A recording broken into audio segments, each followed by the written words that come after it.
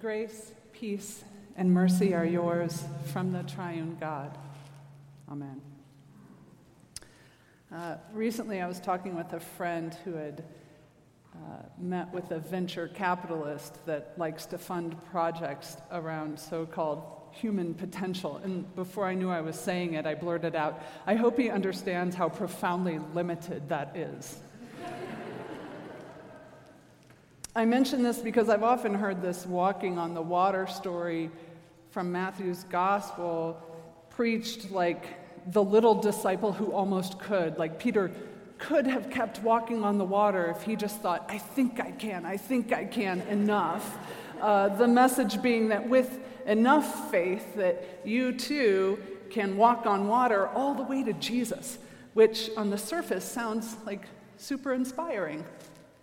But taken to its logical conclusion, it also means that if you are not godlike in your ability to overcome all your fears and failings as a human, if you are not godlike in your ability to defy the forces of nature, then the problem isn't the limits of human potential. The problem is the limits of your own faith, and you should probably muster up some more.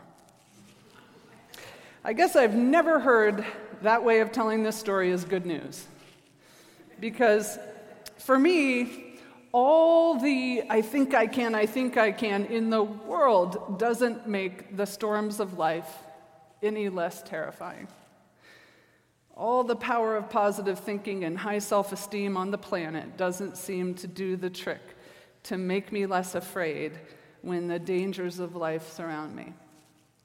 If anything, this unlimited human potential approach to religion means that A, the chaos of my life is still terrifying, and B, now I also have to feel bad for not being able to transcend it through a sufficient amount of faith and self-esteem. Great.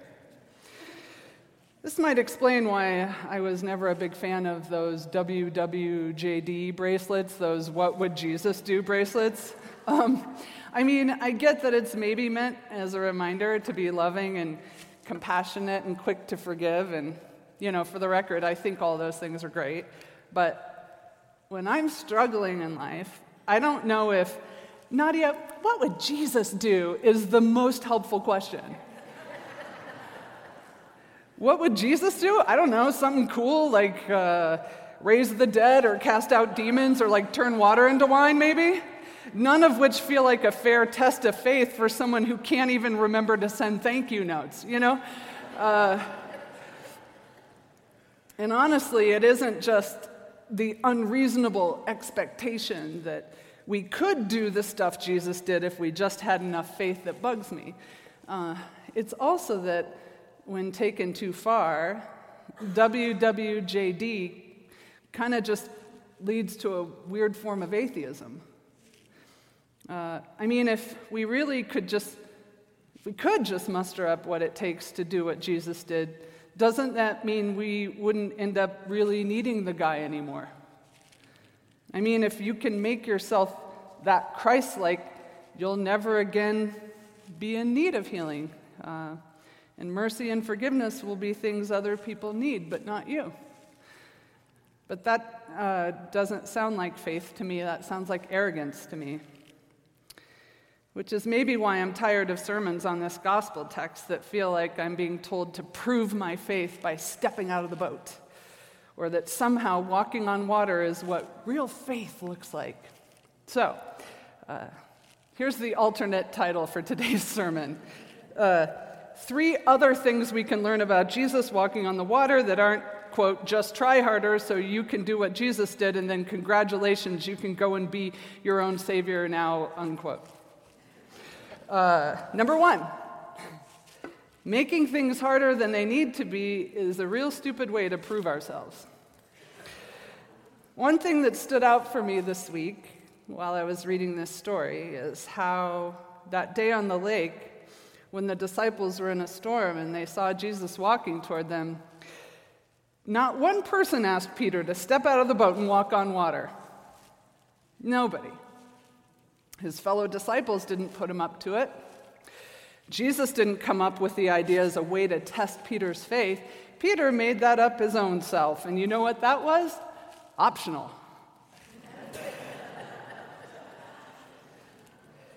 I cannot tell you how many times in my life I've assumed the hardest way to do something is the best way to do something.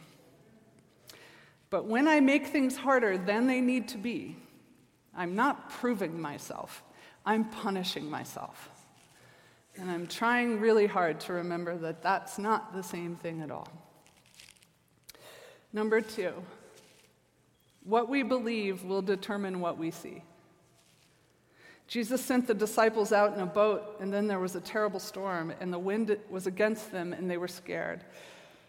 If there was a failure on the part of the disciples, I don't think it was finding a storm at sea terrifying, because, come on, that is legit scary. I think their failure was not unlike ours, believing that if their lives were screwed, it must mean that God is far off. Their failure was in buying the lie that calm waters are the only satisfying proof of God's presence. A lie that to this day can keep us from seeing that Jesus is not far off, but indeed is walking toward us in chaos, still saying, "Take heart. It is I am here, do not be afraid." Number 3, when in doubt, don't try and do what Jesus would do. Just try and remember what Jesus has already done. This is weird to admit, but I often struggle with the exact same discouraging thought when I'm trying to write a sermon. I wish I could stand here and say, I just trust in the Lord the entire time. I wish I could say that looking back over my entire career in ministry, I remember how faithful God has always been in providing a word for me to preach, and that in remembering that, I'm always assured. But it's not true. For some reason, nearly every week of my life, I panic. Sure, I won't come up with anything to say. I think, well, I've had a pretty good run. But I'm pretty sure it's over now. And then God hooks me up with something. Every single time, almost like out of nowhere, I suddenly have what I needed all along. All I have needed, thy hand hath provided. You'd think I'd start remembering this. I mention this because maybe when Jesus says to Peter, "You have little faith, why did you doubt?" Maybe that wasn't about Peter not being able to do what Jesus can do and walk on water. Maybe it was about Peter and the other disciples not being able to trust what Jesus had already done. I mean, do the math here. Who is it that they had seen cure the incurable and cast out every demon? Jesus. Who is it that they had already seen calm the winds and seas during a previous storm a couple chapters earlier? Jesus. Who is it that they had seen make the lame to walk and restore the sight of the blind? Jesus. Who is it that they had seen just feed 5,000 souls with a few fish and a couple loaves? Jesus. Who is it that they had seen raise a little girl from the dead? Jesus. And who is it that they think they see walking on the water towards them when their little boat was getting lashed by a storm at sea? Ghost.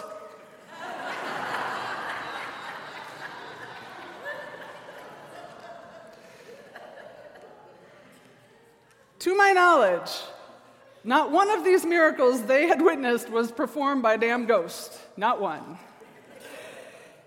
But that's who we are. We're terrible forgetters, you know? That's why we have to come back here to hear the story again. So if you're wondering what it looks like to have faith, know this. Faith isn't you doing the impossible. It's remembering that God can and has and will again do the impossible. And to have faith is to know that God is God and we don't have to be. And to have faith is to know that's probably a good thing because history has told us we make lousy gods. So people of God, that's what I have for you today when it comes to Jesus walking on the water. There are no tests of faith. Not really. You do not have to make things harder than they already are. You do not have to walk on water. And if life is storming around you, it does not mean that God is far off. It's just that sometimes the winds are against us, and life is just terrifying. And sometimes we forget what God has already done. And sometimes we do not hear it when Jesus says, "Take heart, it is I, do not be afraid." And sometimes we assume the worst. We look for ghosts and not for God. And sometimes we sink in the stormy waters of our own mistakes and miscalculations. And sometimes, at the very last minute, we have the faith it takes to just call out, "Lord, save us." And every time that happens, every time we cry out for help, the Lord reaches out his hand and catches us. There's not some kind of deductible of self-reliance you have to meet before your spiritual benefits kick in. You can be downright wasteful in your prayers for help, because God never tires of pulling us out of the graves we dig ourselves, never tires of being our help and our salvation, never tires of walking toward us in the storm. Amen.